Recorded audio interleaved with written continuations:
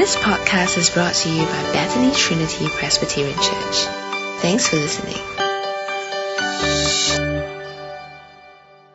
Paul is finally in Rome. I find it so interesting that when you look at your Bibles, at the end of Acts is the next letter, and it's the next letter to Romans, right? So where the last few chapters of Acts, charting Paul's journey, the shipwreck, this and that, finally ends up in Rome, and then the next letter is Romans. Now this can be confusing if you are, a new Christian, young Christian. Romans is actually written before the time that is described in Acts. Okay, so before Paul arrives in Rome, as described for us in Acts 28, 5 years before that was when the letter of Romans was written. So even though Romans comes, after Acts, chronologically, it's written before. And you see in the responsive reading that we had, at the end of this long letter to the Romans, Paul has not visited Rome. And so at the end of that letter, he tells them that he wants to come to them, that it is his great desire now that he's finished his ministry, in these areas, he wants to go to Rome. That is his desire, that is his plan, and from Rome to go to Spain. Now this was a burden that the Lord Jesus had put in his heart, and that's why he's written, to the Romans saying, I'm going to come, but I'm not just going to come to you, I'm going to come, and I still have, trying to reach, push the gospel, further, with your help, go to Spain. That was his intention in the letter to Romans, but little could he know 5 years later that he would arrive in Rome, and little could he know that he would arrive there as a prisoner. Now there is a strange ending to how Acts ends, and so we must ask God to help us to learn what he has to say to us from these verses. Please pray with me. Father, thank you for our journey in Acts. Thank you for all that you have taught us. Thank you for the ways that you have encouraged us and challenged us and rebuked us. And Father, we continue to pray that you might speak in this part of your word. Please continue to challenge and comfort and encourage. For your glory and our good, we pray. Amen. So you can find an outline in the bulletin.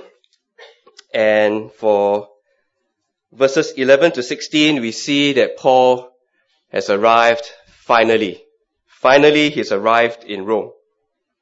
So the journey begins from Malta. And from Malta, they take a ship and they sail to Syracuse. And from Syracuse, they go to Rhegium. Okay, now, all these places, I know, makes little sense to you, okay? But basically, Rome is in where? In Italy. Okay, so if you look at the map, Italy is shaped like a foot. Okay? And Syracuse is like this island that is like a football that this leg is trying to kick. Okay? So Malta is like the bit of dirt that flies off from the football.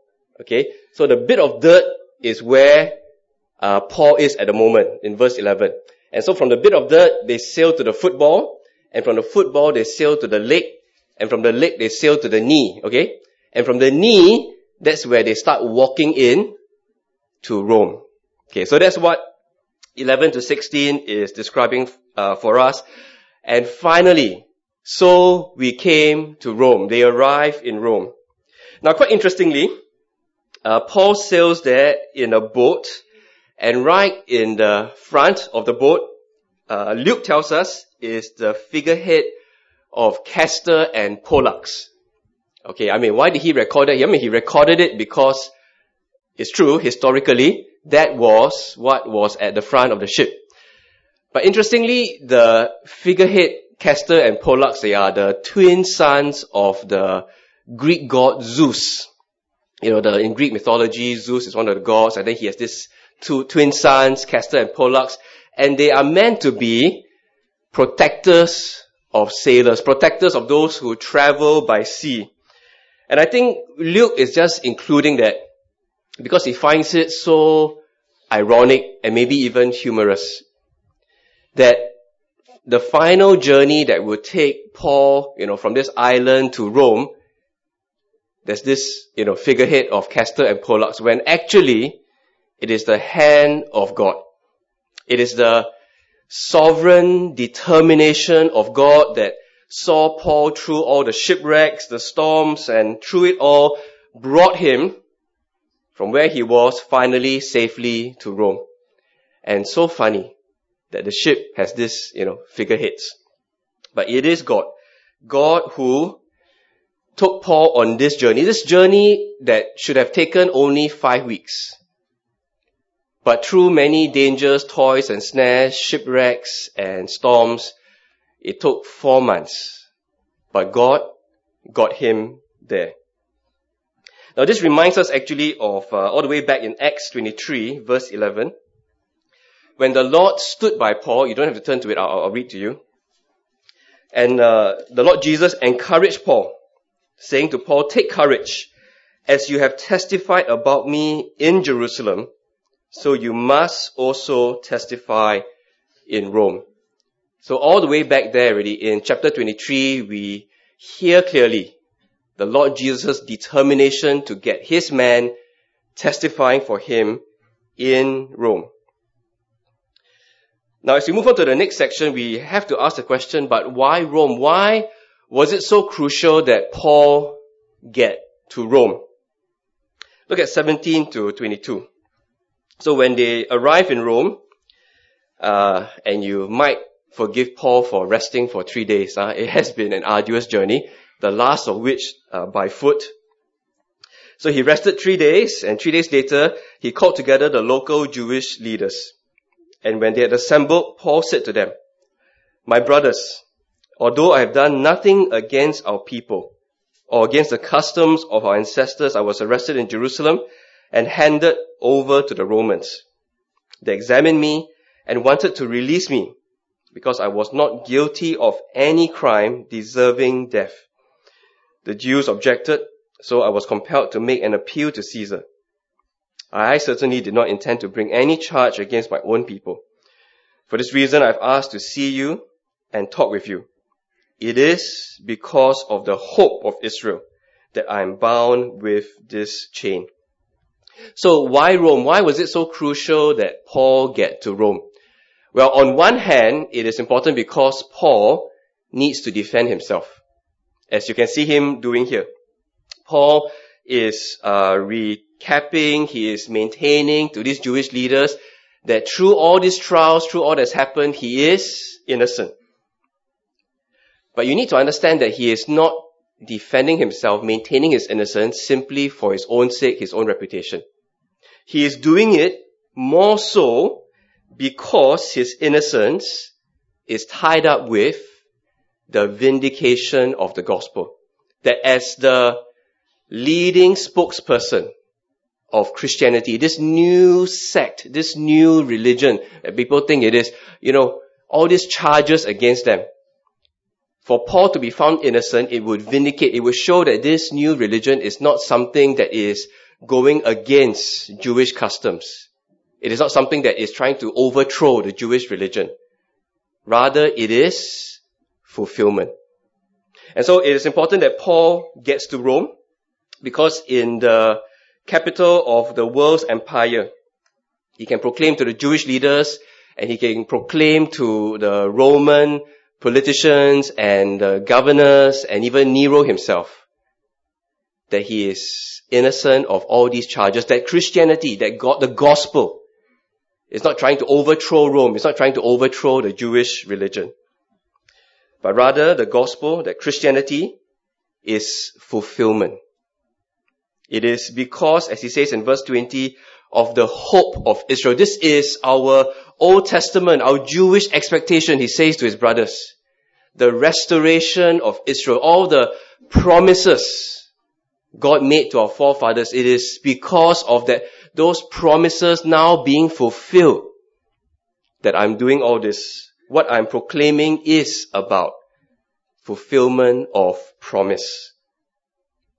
So he needs to show the Jews, he needs to show the Roman Empire, he needs to show the watching world that the gospel is blameless and Christianity is fulfillment of Jewish religion, not overthrowing it.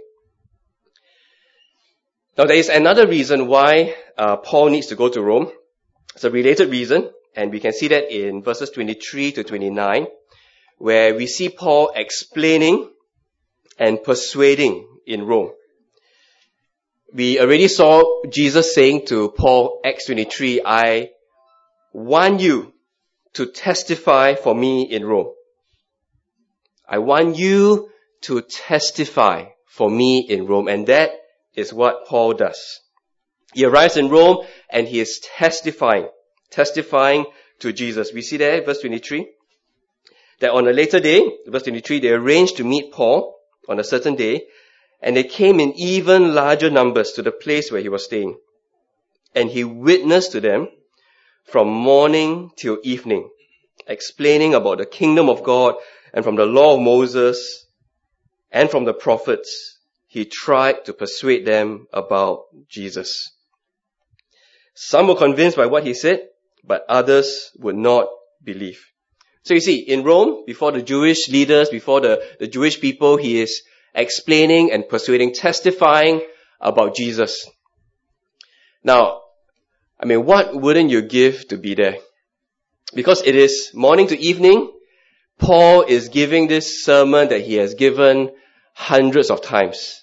Going to the books of Moses, from the prophets, he is explaining how all these things are now being fulfilled in the death and resurrection of Jesus. See, Paul is a masterful teacher. What is taking us, or going to take us 31 weeks in the Bible overview?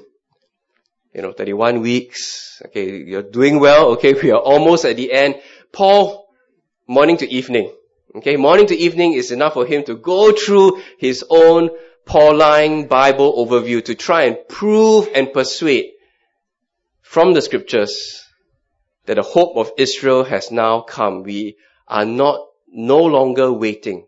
It has arrived and has come in the person of Jesus Christ. But we think about how Acts has gone. We should actually also be expecting that Paul be testifying not just before the Jewish leaders, before the Jewish people. We actually have the expectation that he should be testifying before the Roman Empire, before the Roman Emperor, before Nero himself. Because all the way back in Acts chapter 9, when Paul was first converted on the road to Damascus, it seems like ages ago, but Paul, he was full of zeal, persecuting the church, and then on the road to Damascus, he was going to arrest more Christians. But the Lord Jesus comes, reveals himself to him, and commissions him. And then to Ananias, the Lord Jesus says, that this man Paul is my chosen instrument to proclaim my name to the Gentiles and their kings. See, not just proclaim to the Gentiles, but proclaim to the Gentiles and their kings and to the people of Israel. So one expectation we have is, did Paul do it? Did he manage to get to, the court of Nero and proclaim the gospel, defend himself, proclaim and persuade from the scriptures that Jesus is the Christ? Proclaim the gospel to Nero, the Roman emperor himself. Now, church history tells us that, in fact, there is very good evidence that Paul did. That Paul did end up going before Nero. And that this imprisonment in Rome, Paul was actually freed. He was freed from this imprisonment, and he actually managed to go to Spain, as was his desire in the responsive reading, from Rome to go to Spain. Church tradition tells us that he did. He was released, he managed to go to Spain, and in fact he returned from Spain, and then he was arrested a second time. And it was during that second arrest that he wrote books like Philippians and 2 Timothy, and it was there in not a rented home, but in the dungeons of a Roman prison that Paul was beheaded and he lost his life. So all these things we have good confidence happen. But as you saw from the reading, Luke tells us nothing of this. And so we're going to think about why it ends this way. Okay, and we'll think about that later. But before we get to the end, look at how the Jews respond to Paul's explanation and persuasion. Okay, some believed, but others would not believe. They disagreed among themselves, verse 25, and began to leave after Paul made this final statement. So what does he say? He quotes a long Old Testament passage, okay, which is significant. So look at verse 25. He says, "The Holy Spirit spoke the truth to your ancestors when he said through Isaiah the prophet, 'Go to these people and say, you will be ever hearing, but never understanding. You will be ever seeing, but never perceiving. For this people's heart has become calloused. They hardly hear with their ears. They have closed their eyes. Otherwise they might see with their eyes, hear with their ears, understand with their hearts, and turn, and I would heal them.'" So at the end of preaching to these Jews, some believed, some would not believe. And to them he gives this Old Testament passage, quoting from Isaiah chapter 6. Why? Why does Paul choose to end this way? I mean, he preached to them morning to evening. He brought his best sermon, okay? Persuaded with all his heart. At the end of it, he was obviously tired. But why end this way? Why not just say, okay, I'm going to be in Rome for a few more days. Any questions, come and see me. Why need to tell them, you're ever hearing, never perceiving. And this is fulfilled, in the words of Isaiah the prophet. You are fulfilling these words of judgment. Why end this way? Now, I think one reason that we can understand from Romans 9 to 11 is that he is doing so because this is a way to make the Jews jealous. Because at the end of it, he says, verse 28, "Because you are never perceiving, never understanding." Verse 28, "Therefore I want you to know that God's salvation has been sent to the Gentiles and they will listen." You see, this is your hope, your expectation. And yet so many of you are not believing. And so this message, this blessing, this fulfillment of promises is going to go from you to the Gentiles. People who historically are not the people of God. It will go to them. They will listen. They will inherit the promises. They will get the blessings. And so this is a way that Paul has used, we see it in Romans, to make the Jews jealous. You mean this is our own promise and it's going to the Gentiles? No, okay. It's a way to make them listen carefully and hope that more would come, more would receive the hope that is promised to them. But I think another reason that Paul says it is because ultimately it is true. Because on his travels, on his many missionary journeys, he has met this unbelief from the Jews. And so in this final part at the end, Luke sort of brings this theme back together and shows that the Jews turning away is not because the gospel is not true, but rather it is fulfilling the words of the prophet about them. That they are hardened, they just will not listen.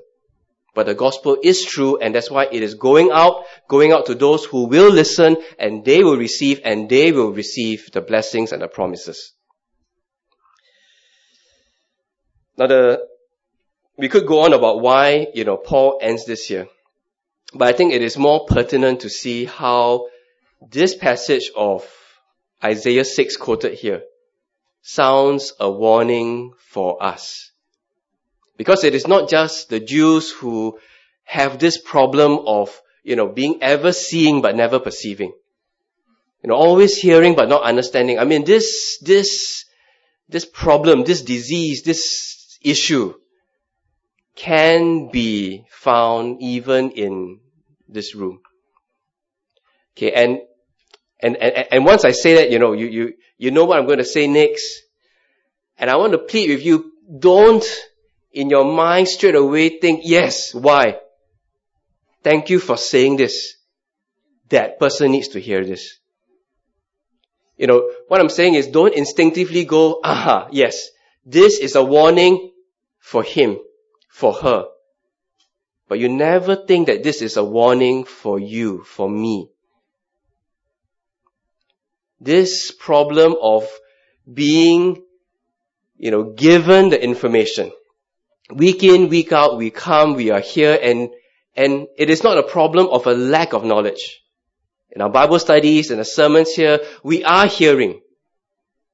But could there be some of us here who are ever hearing, but never perceiving? The words just come in one ear, out the other. And so I'm so glad that Richmond chose the song Speak, O Lord. Because this is a prayer that we all need to pray. That God, would you please speak? Would you God, please not let me be in this situation where the words are coming at me, where I'm hearing. Okay, I'm not some, tribal person out in the Amazon, I don't have the opportunity to hear. No, I have. Week in, week out. Some of us year in, year out, we are hearing. And so we need to be aware that this could be a danger for us. Not to be ever hearing but never perceiving.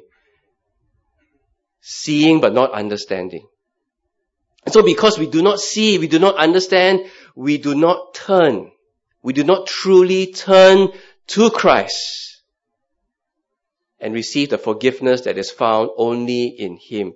Please be aware that this is a danger that you may be in.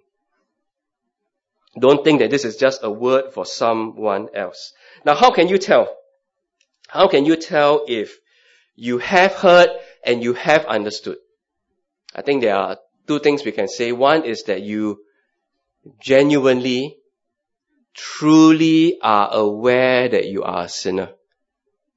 That the reality of your sin, of your personal rebellion against God, that you don't just, okay, yes, I'm a human and I'm part of this fallen humanity, and so of course, humans make mistakes, no one is perfect.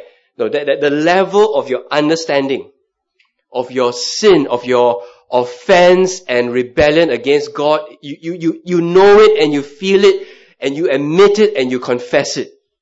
And you know that you are helpless to do anything about it. And so because you are aware of your own helplessness, you recognize that your one true hope, that there is no other name except the name of the Lord Jesus Christ, in whom you can place your trust, in whom there is forgiveness which can be found there. These two things, if you truly understand, truly perceive, truly know in your heart, then that is good evidence you've come to understand that you're not just hearing, but never perceiving. So verse 30 and 31, Rome and beyond. Rome and beyond. Luke ends by saying, verse 30, for 2 whole years, Paul stayed there in his own rented house and welcomed all who came to see him. He proclaimed the kingdom of God and taught about the Lord Jesus Christ with all boldness and without hindrance. Like I said, why? Why just end here? What about the trial before Nero? What about the trip to Spain? How did Paul end his life? What else did he do? But, Luke, I want to strangle him when we go to heaven, right? Why just end here? So many more things you could have told us.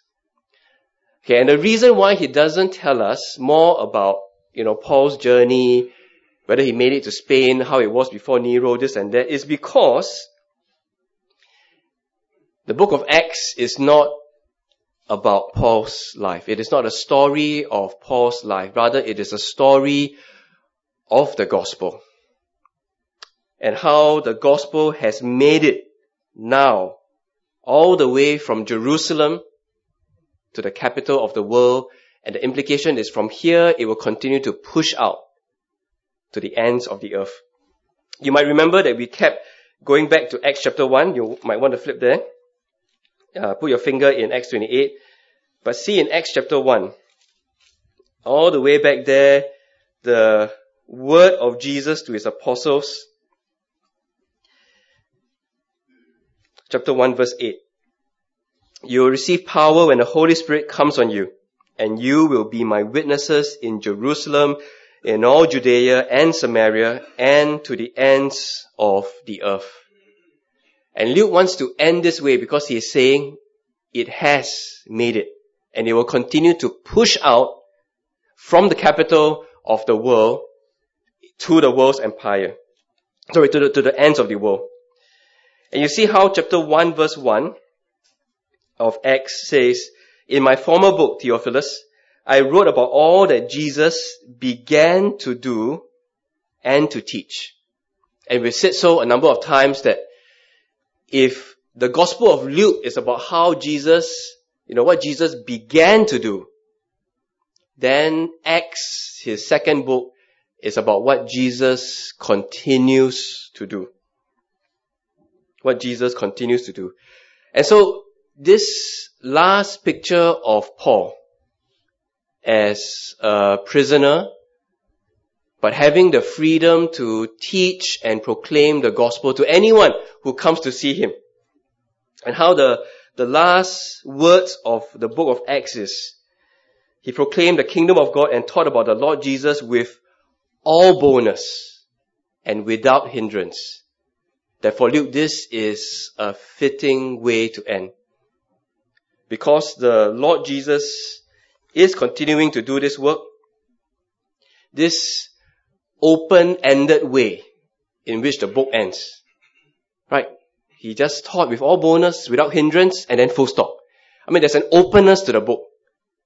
Because its implication is that the gospel is still going out.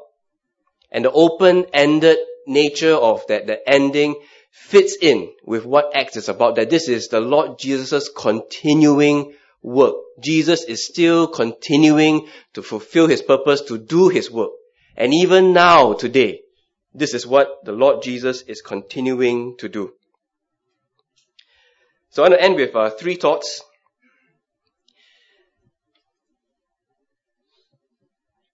That the mission of the church is to boldly proclaim the gospel. The mission of the church is to boldly proclaim the gospel. And you see the way that Luke ends this book, right?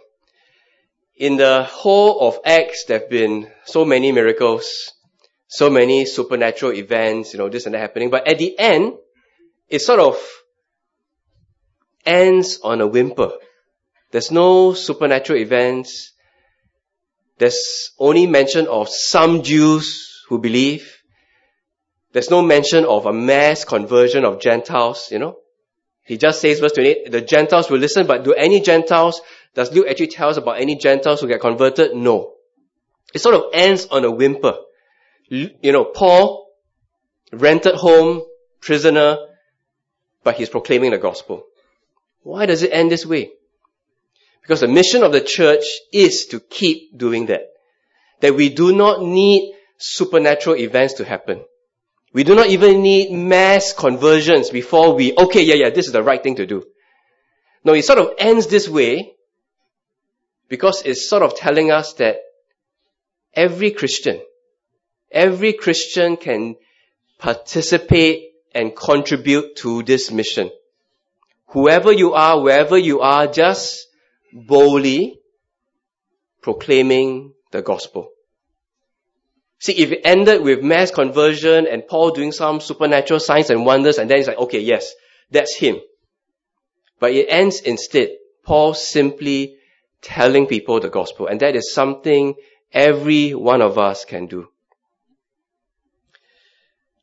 And the thing we need to realize is, it is as we do that Jesus is continuing his work.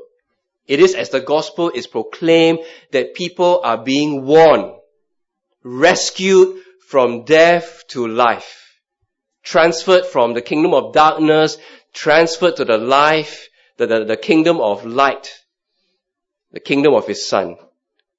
That's how God is saving a people for Himself, just through His people simply, boldly proclaiming the gospel. This is how Jesus, His work is ongoing. Second thing I want to tell you, observe from this passage, is that the work of Jesus will often appear weak and unimpressive. Right? We've already said that Paul is a prisoner. He even has to rent his own accommodation, meaning that he is probably, working as a tent maker, paying for his own accommodation. It appears weak. It appears unimpressive. There's no, revival, no mass conversions. But it is through this work that the mission of God, the work of Jesus is ongoing.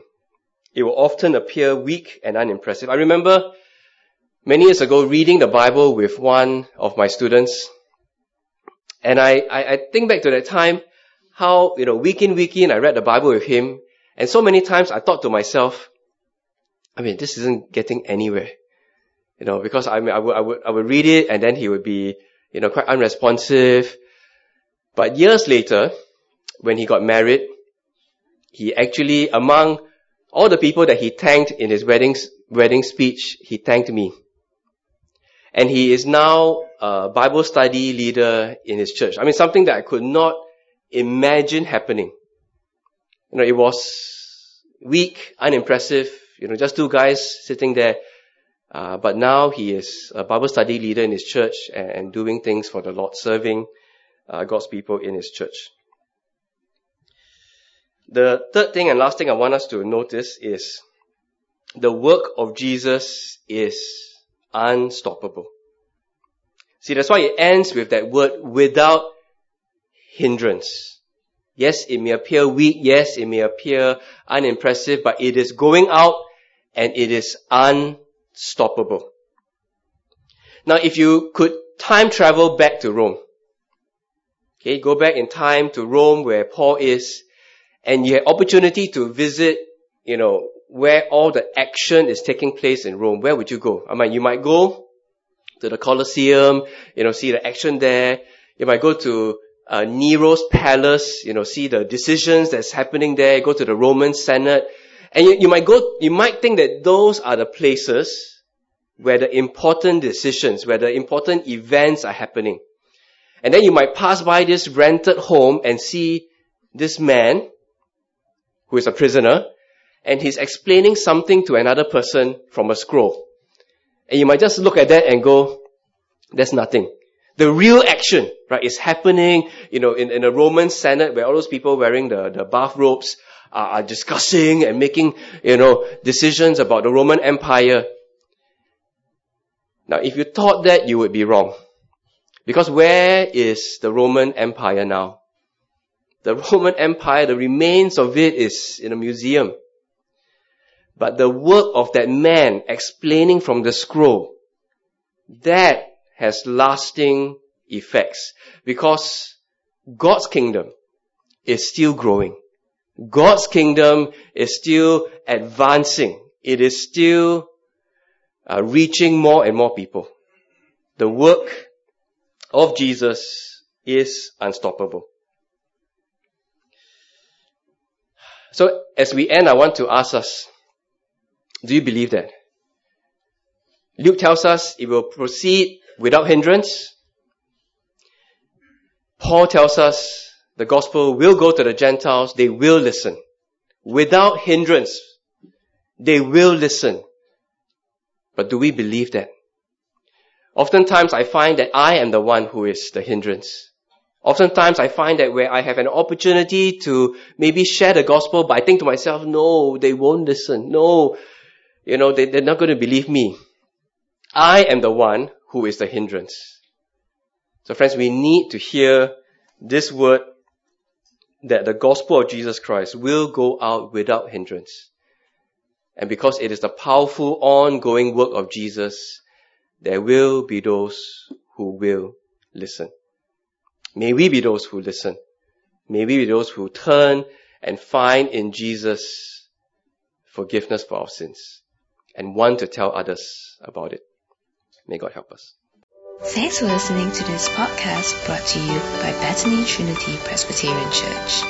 For more information, visit us online at busypc.sg.